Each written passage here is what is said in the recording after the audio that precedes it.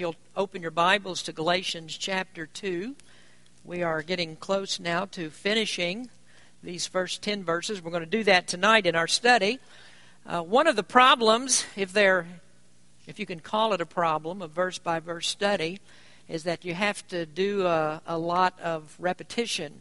I know that many of you are already very well aware of the issues that exist in the first and second chapters and what we're dealing with here in Galatians chapter 2, especially here. But one of the problems of the verse-by-verse study, as I say, is going back, and you have to repeat. If I was sure that everybody was here for the last one, I might not have to do that as often or go back as far or say as many things.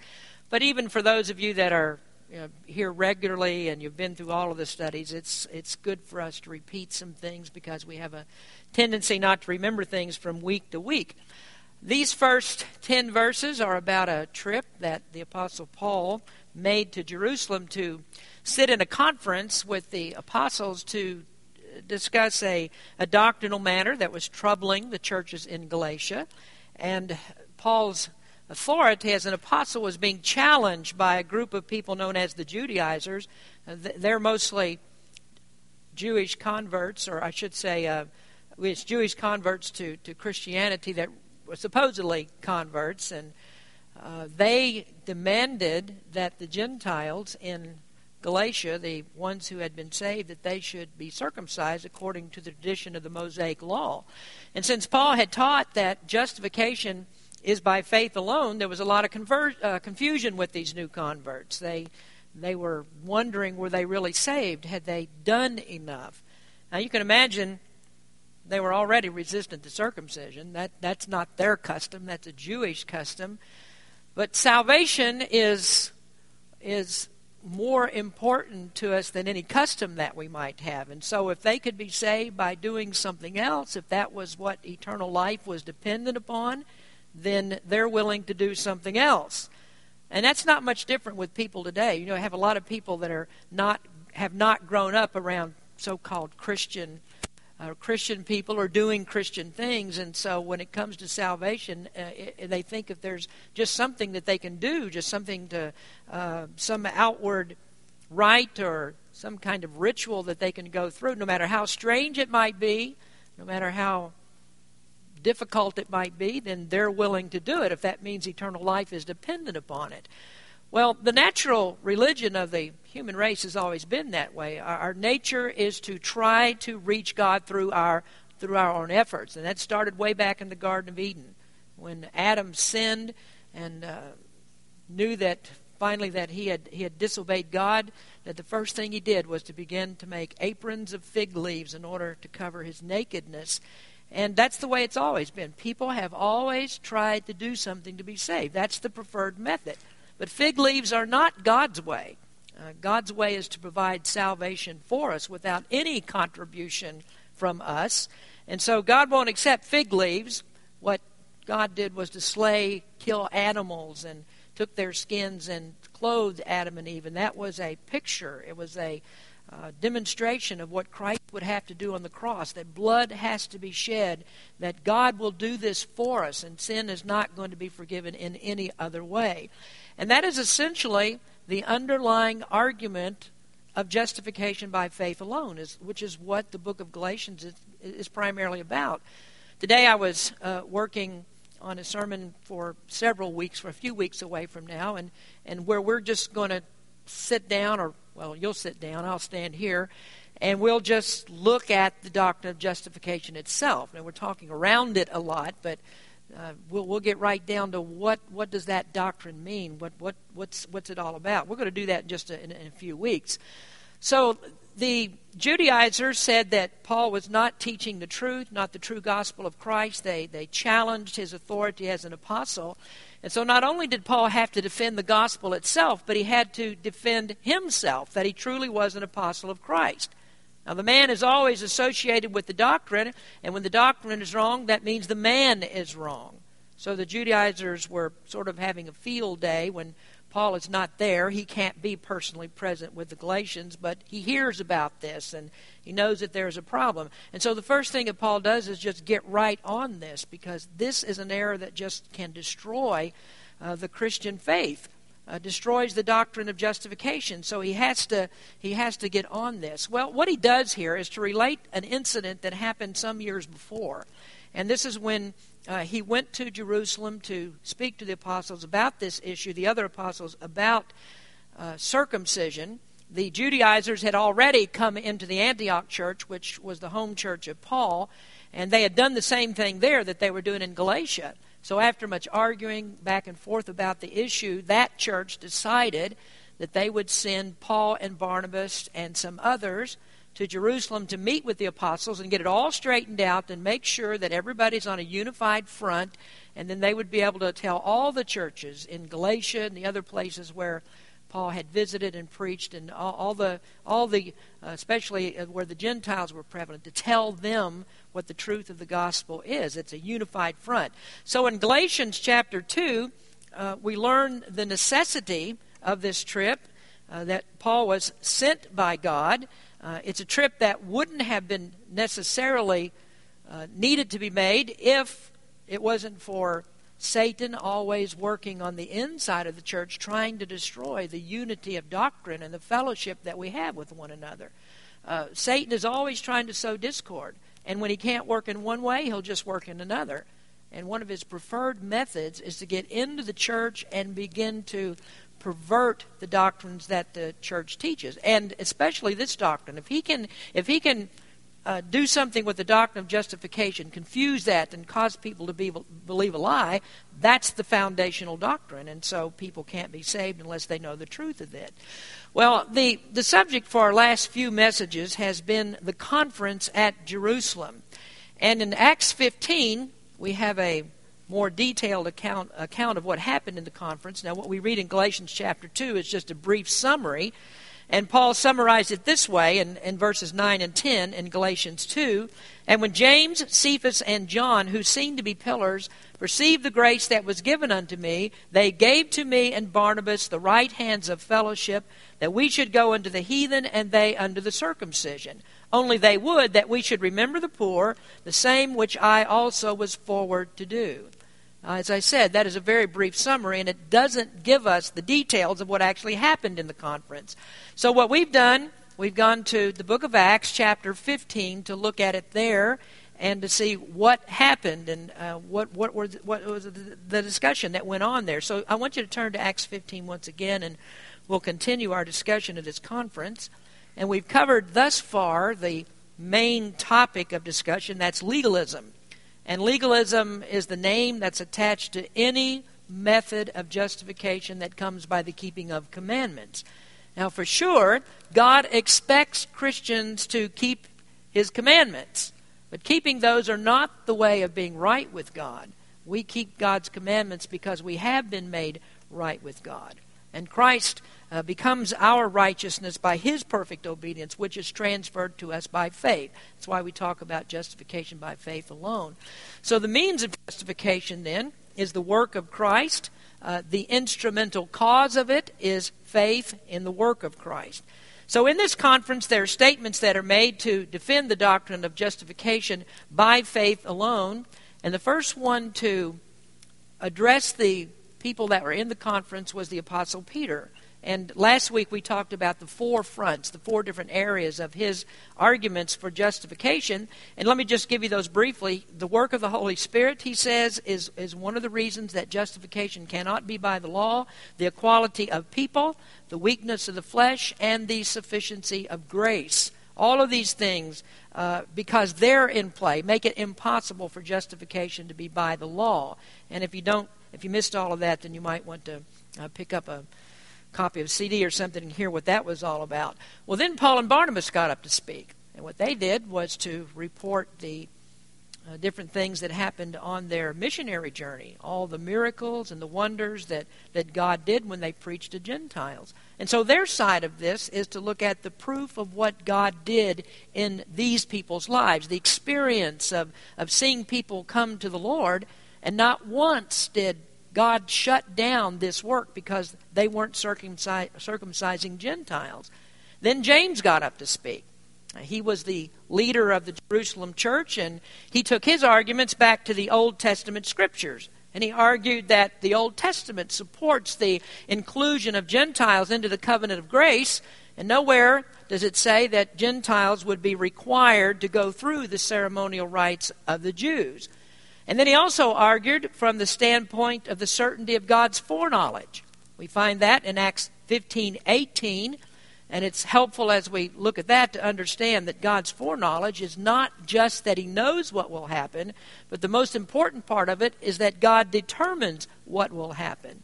And as you read this in Acts 15, James' argument would not have made any sense at all if God does not determine what he knows will happen. So if God said Gentiles would be brought into the covenant of grace, then we would expect that there would be demonstrations of that when the gospel is preached to them. And to James and the other apostles, the evidence was clear.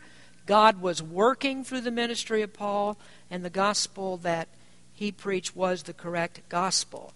Now, to finish that discussion about the conference, we need to look at the third part of our excursus on Acts 15, and this is the censure against legalism. Now, first we talked about part 1 was the bewitched by legalism. Part 2 is the declaration against legalism, and now the censure against legalism. So we look in the 19th verse of Acts 15, and James said, "Wherefore my sentence is," or this is the verdict on this, "my sentence is that we trouble not them which from among the Gentiles have turned to God." So that is the decision against legalism. And the main thought here, of course, is the issue of circumcision. But this decision is tantamount to saying, or it is a repudiation of any attempt to add any other requirement to justification than faith in Christ alone. And so this decision is against legalistic interpretation of justification. And it's also a perfect agreement with all the doctrines that Paul taught. And so it settled the question of whether Paul was teaching the right doctrine and whether the apostles were actually divided on doctrines of the Christian faith. Now, what we do today is that we divide doctrines of the church into things that are essential and non-essential. But the apostles didn't have any categories like that. And the reason they didn't was because they were the foundation of the church. And they were in perfect agreement on all of the doctrines of the faith, even though at times it doesn't appear to be so. And in the next part of the study we're going to take a look at that, where Peter dropped the ball in his personal testimony, and that caused a problem. He had to be corrected. But the apostles were in agreement on all doctrines of the Christian faith. Now today we're unable to do what they did. I mean, they had the inspiration of the Holy Spirit. They were able to interpret directly by Holy Spirit intervention, by Holy Spirit power, and we don't have any infallible interpretations of Scripture ourselves. So there's room for disagreement among people about different doctrines, and so you end up with this category of non-essentials. And even in that, there's argument because not all of us are agreed about what is non-essential and essential to the Christian faith. Now, you have some people that say that believing the deity of Christ is a non-essential. And some say that annihilation is just a valid doctrine as eternal punishment, and it really doesn't matter what you believe about that. Some say that the Scriptures are not inerrant. Some say that we can tolerate those that don't believe in the substitutionary death of Christ. There's some who don't believe the doctrine of original sin. Some say that it's not imperative to even know about Christ in order to be saved. That the grace of God is so big and so wide that it covers everybody no matter what you believe, as long as you are sincere about it. If you believe in God, any kind of God, then God counts that as good as faith in Christ. So what happens is that evangelical churches keep widening this category of non-essentials until the only essential there is that everything is not essential. So we definitely do not agree with everybody on what is essential, what are the essential doctrines of the faith. Now, Acts 15 is very specific about this essential, and so are many other places in Scripture. Grace and works are not a mixed cocktail that end up in salvation. So we can narrow down all of our definitions of essentials and talk about those. Maybe we'll do that at another time. But let me just cut it off at this point. The definitions of what doctrines are essential is what makes us the different church in Rohnert Park. That's why we're different than other churches around us. So if we are the ugly duckling because of that, then we'll just sail on our part of the pond and quack our way to heaven. We'll be happy with that. Now, I want to come back to verses 20 and 21 in the 15th chapter in just a minute. I want you to look at verse number 22. Then pleased it the apostles and elders with the whole church to send chosen men of their own company to Antioch with Paul and Barnabas, namely Judas, surnamed Barsabbas, and Silas, chief men among the brethren. Now here we find just a real boost to Paul's ability to confront the Judaizers. The apostles decided that they would send Paul and Barnabas back with a report from the conference, and they would send others with him as witnesses. And the two that were sent are men named Judas and Silas, and you probably especially recognize the name of Silas. He later became Paul's traveling companion. But he was sent back along with this man Judas, and we don't know for certain who that is, although there are some who think that this was the brother of Justus, who we find in Acts chapter 1, who was one of the two that was that the apostles chose between when they chose Matthias to actually become another apostle. That this may have been his brother, but that's just conjecture. Nobody knows for sure. But they are described as chief men among the brethren. Now, you look at verse number 32, it says, And Judas and Silas, being prophets also themselves, exhorted the brethren with many words and confirmed them. Now, I think that there's something that really we ought to look at here, and that is there are just some people who are standouts in the church. I mean, there are people that because of honesty and integrity, because of their steadfastness to the doctrines of Christ, they're just unwilling to waver on anything. They become very valuable in the church. The testimony of those type of men and women as well are very valuable to a church, to a pastor, to all of the people. And if you are one of those that's numbered among these good servants of Christ, then you are a blessing to your church. Now, in verses 25 and 27 through 27, we see more proof of their character. It says, It seemed good unto us, being assembled with one accord, and that means they were in perfect agreement on this, to send chosen men unto you with our beloved Barnabas and Paul. Now, do you see that not so incidental notation there, where they say beloved Barnabas and Paul? So they tell the people in the letter, we love Barnabas and Paul. We don't consider them to be outsiders. We're fully in fellowship with them. And that's the same as saying also we approve of their doctrine. And then going back to Judas and Silas in verse 26, men that have hazarded their lives for the name of our Lord Jesus Christ, we have sent therefore Judas and Silas, who shall also tell you the same things by mouth. So these are men that were willing to give up their lives for the cause of Christ. So there's no way that they're going to deny any fundamental of the faith. You know, it's so much easier when there's opposition to compromise the truth. But when standing for your doctrine means risk of life and limb, you know a person that'll do that is not going to knuckle under anybody's pressure. So they're sent along for confirmation, so the Judaizers can't claim, well, Paul brought back a false report or brought back a forged report. And so they said, these men will tell you the same things that Paul says and what we said out of their own mouths. Well, what things? Well, we look at verse 23, kind of running backwards through the text. These things were the items that are in the written report of the conference. And they wrote letters by them after this manner. The apostles and elders and brethren send greeting unto the brethren which are of the Gentiles in Antioch and Syria and Cilicia. For as much as we have heard that certain which went out from us have troubled you with words, subverting your souls, saying, Ye must be circumcised and keep the law, to whom we gave no such commandment. Now someone would say there, booyah. I mean, here's a direct reference to the ones that are the problem in Galatians chapter 1 that said Paul taught another gospel. These are the same ones that Paul said, they said Paul is not an apostle. They're the same ones that challenge the authority, the same ones that Paul anathematized, same ones that insist upon circumcision, same ones that are sowing discord. This is a letter directly to them.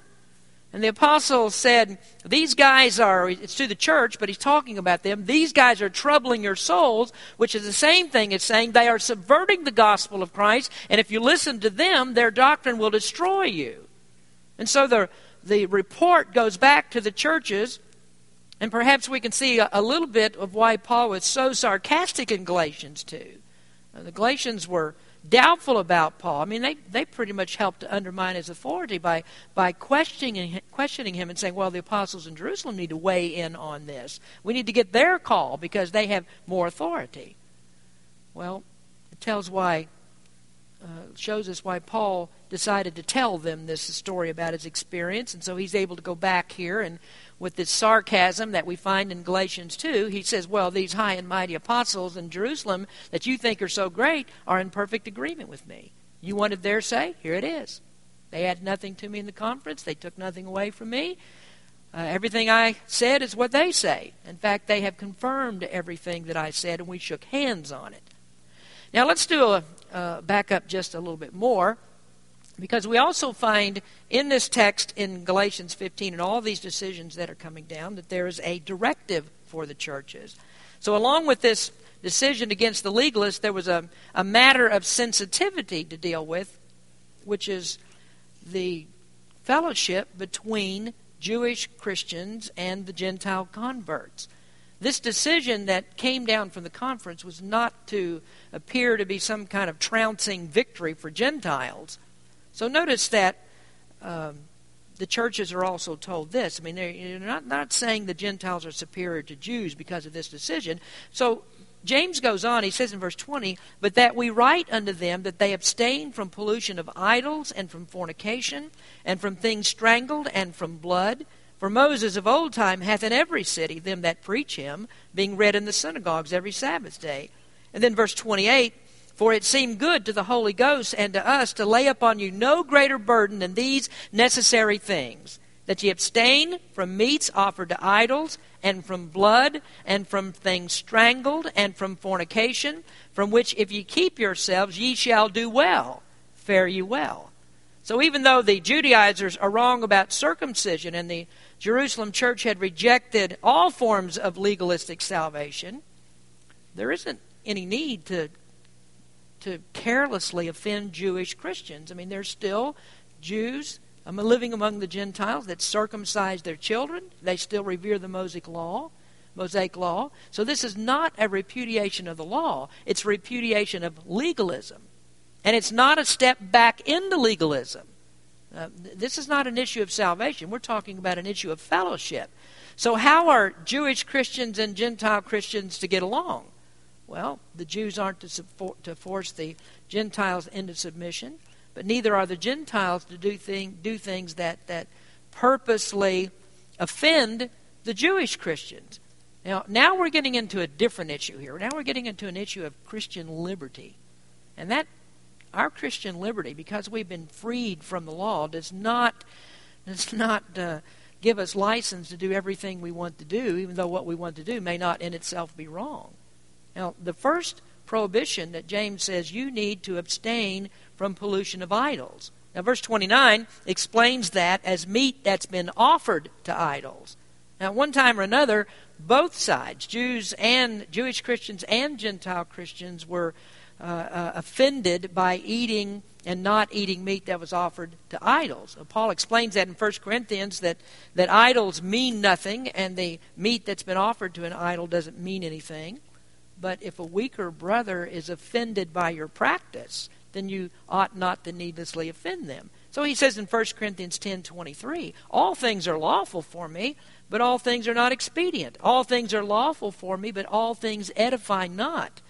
And then in the 31st verse, whether therefore ye eat or drink or whatsoever ye do, do all to the glory of God. Give none offense, neither to the Jews, nor to the Gentiles, nor to the church of God, even as I please all men in all things, not seeking mine own profit, but the profit of many, that they may be saved. Now, the most important part is not that you're able to exercise all of your Christian liberties. The most important part is seeing people saved. And so if that means that you restrict some of your liberties for the good of others, then do it.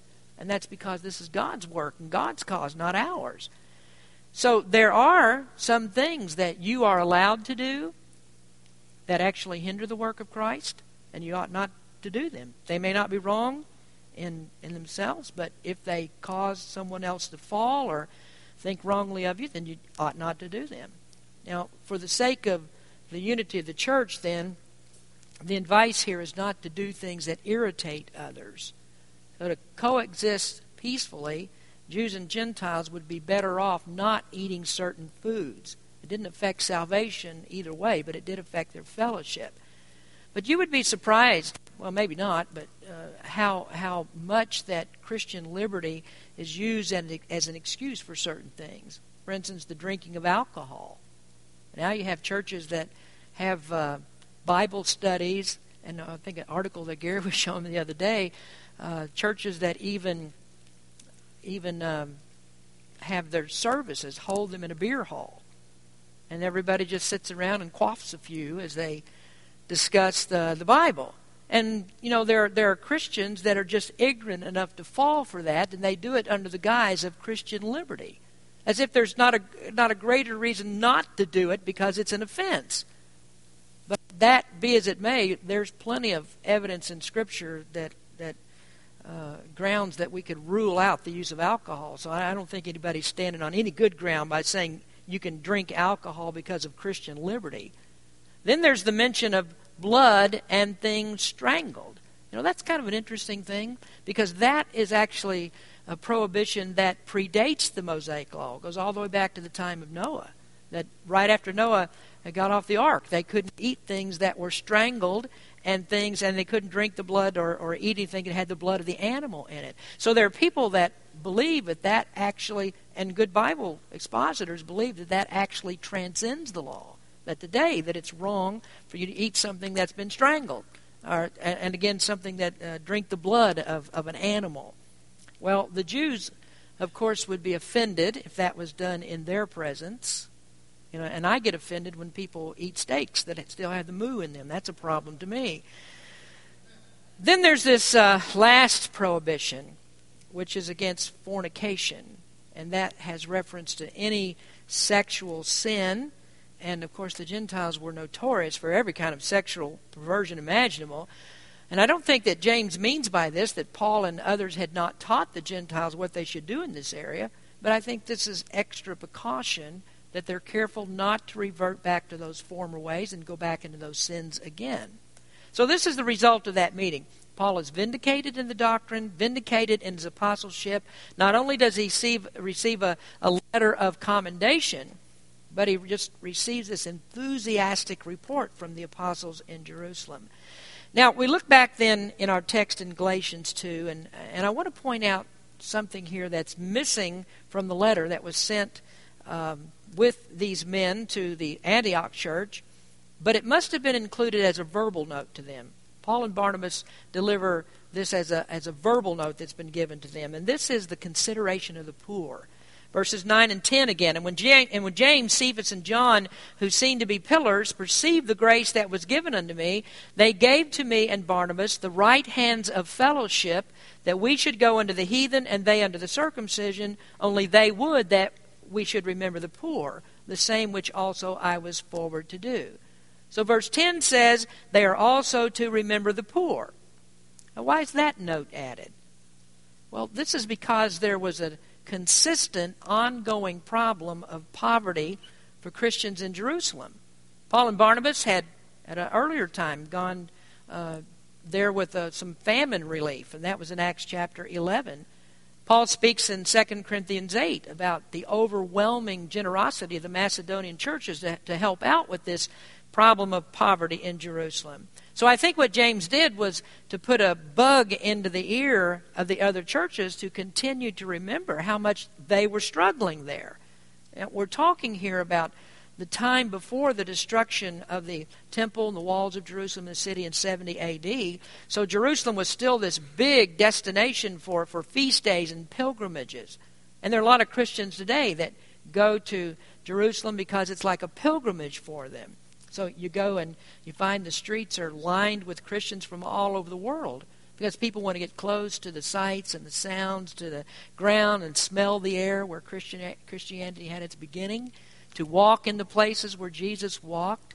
And there are thousands of people every year that go to the Jordan River to get baptized, as if that meant something special or extra to them. Well, when we went to Jerusalem, I didn't go because it was a pilgrimage.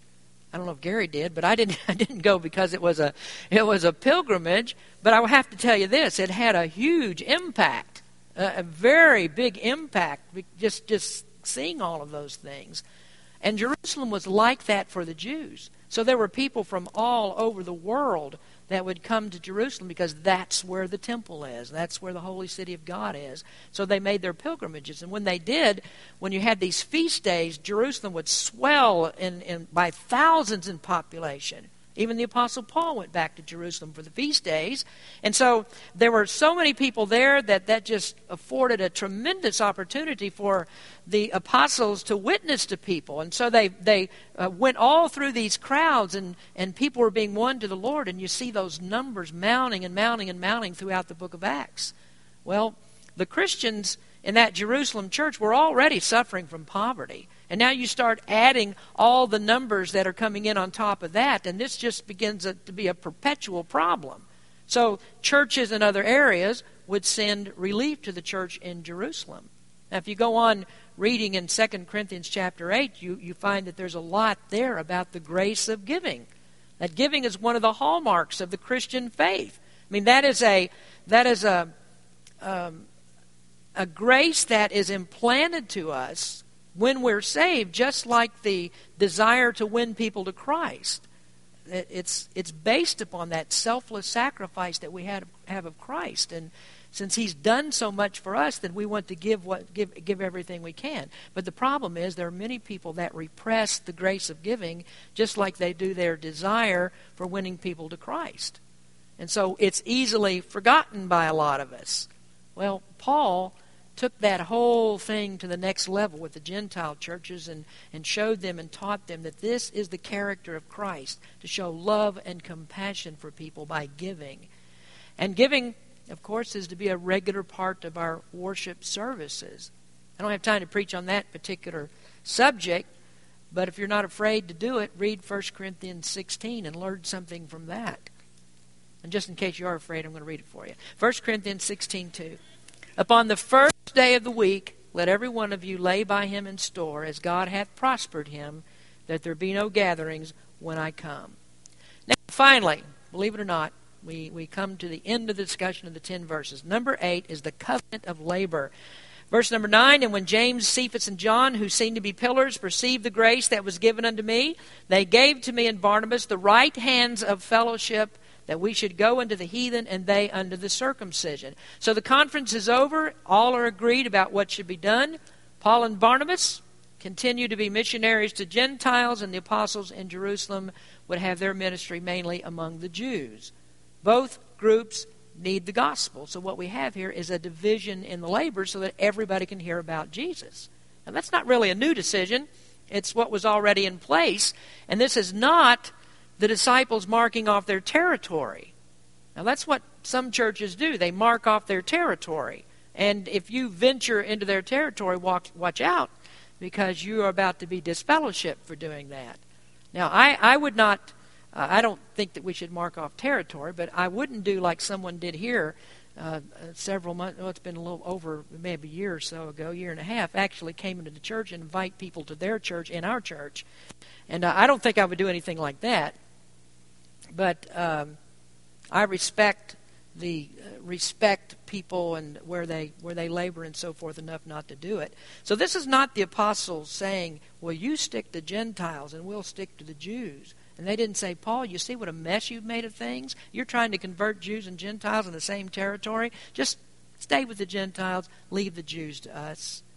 That's not their decision. It's an agreement here that there is a big world to reach for Christ. And Paul's preaching the right doctrine, so he should continue what he's doing. And so they were encouraged to keep on preaching in the way that they had been preaching. So they shook hands and they parted company on it as friends. And now the matter is settled. Or at least we think it should be settled. Paul isn't quite finished yet, though, with this uproar between, and the friction, I should say, between Jewish believers and Gentile converts. Now, you see, here's the thing about the apostles, and we'll get into this as we go into the next section, that the apostles were not infallible. Now, there are people who teach that the apostles were infallible, but they were only infallible when they were interpreting the Word of God and when they were inspired by the Word of God to write Scripture. Other times they're not infallible. And they prove that by sometimes doing the wrong thing. They proved that they still had feet of clay. And so in our next lesson, which you probably already read ahead to see what goes on, that there is a controversy again. Controversial issues continue here, and I told you before we ever started this, or at the beginning, if you don't like controversy, you won't like Galatians, because here we are beginning to plunge right into another one, starting at verse number 11. It's an interesting one, too, I think, and one we'll spend a little bit of time on.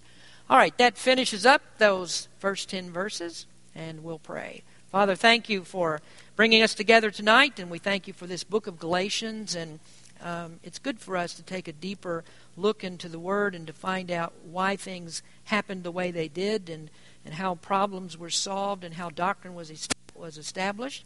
And we just thank you, Lord, for the opportunity to discuss that. We give you praise for all things in Jesus' name. Amen.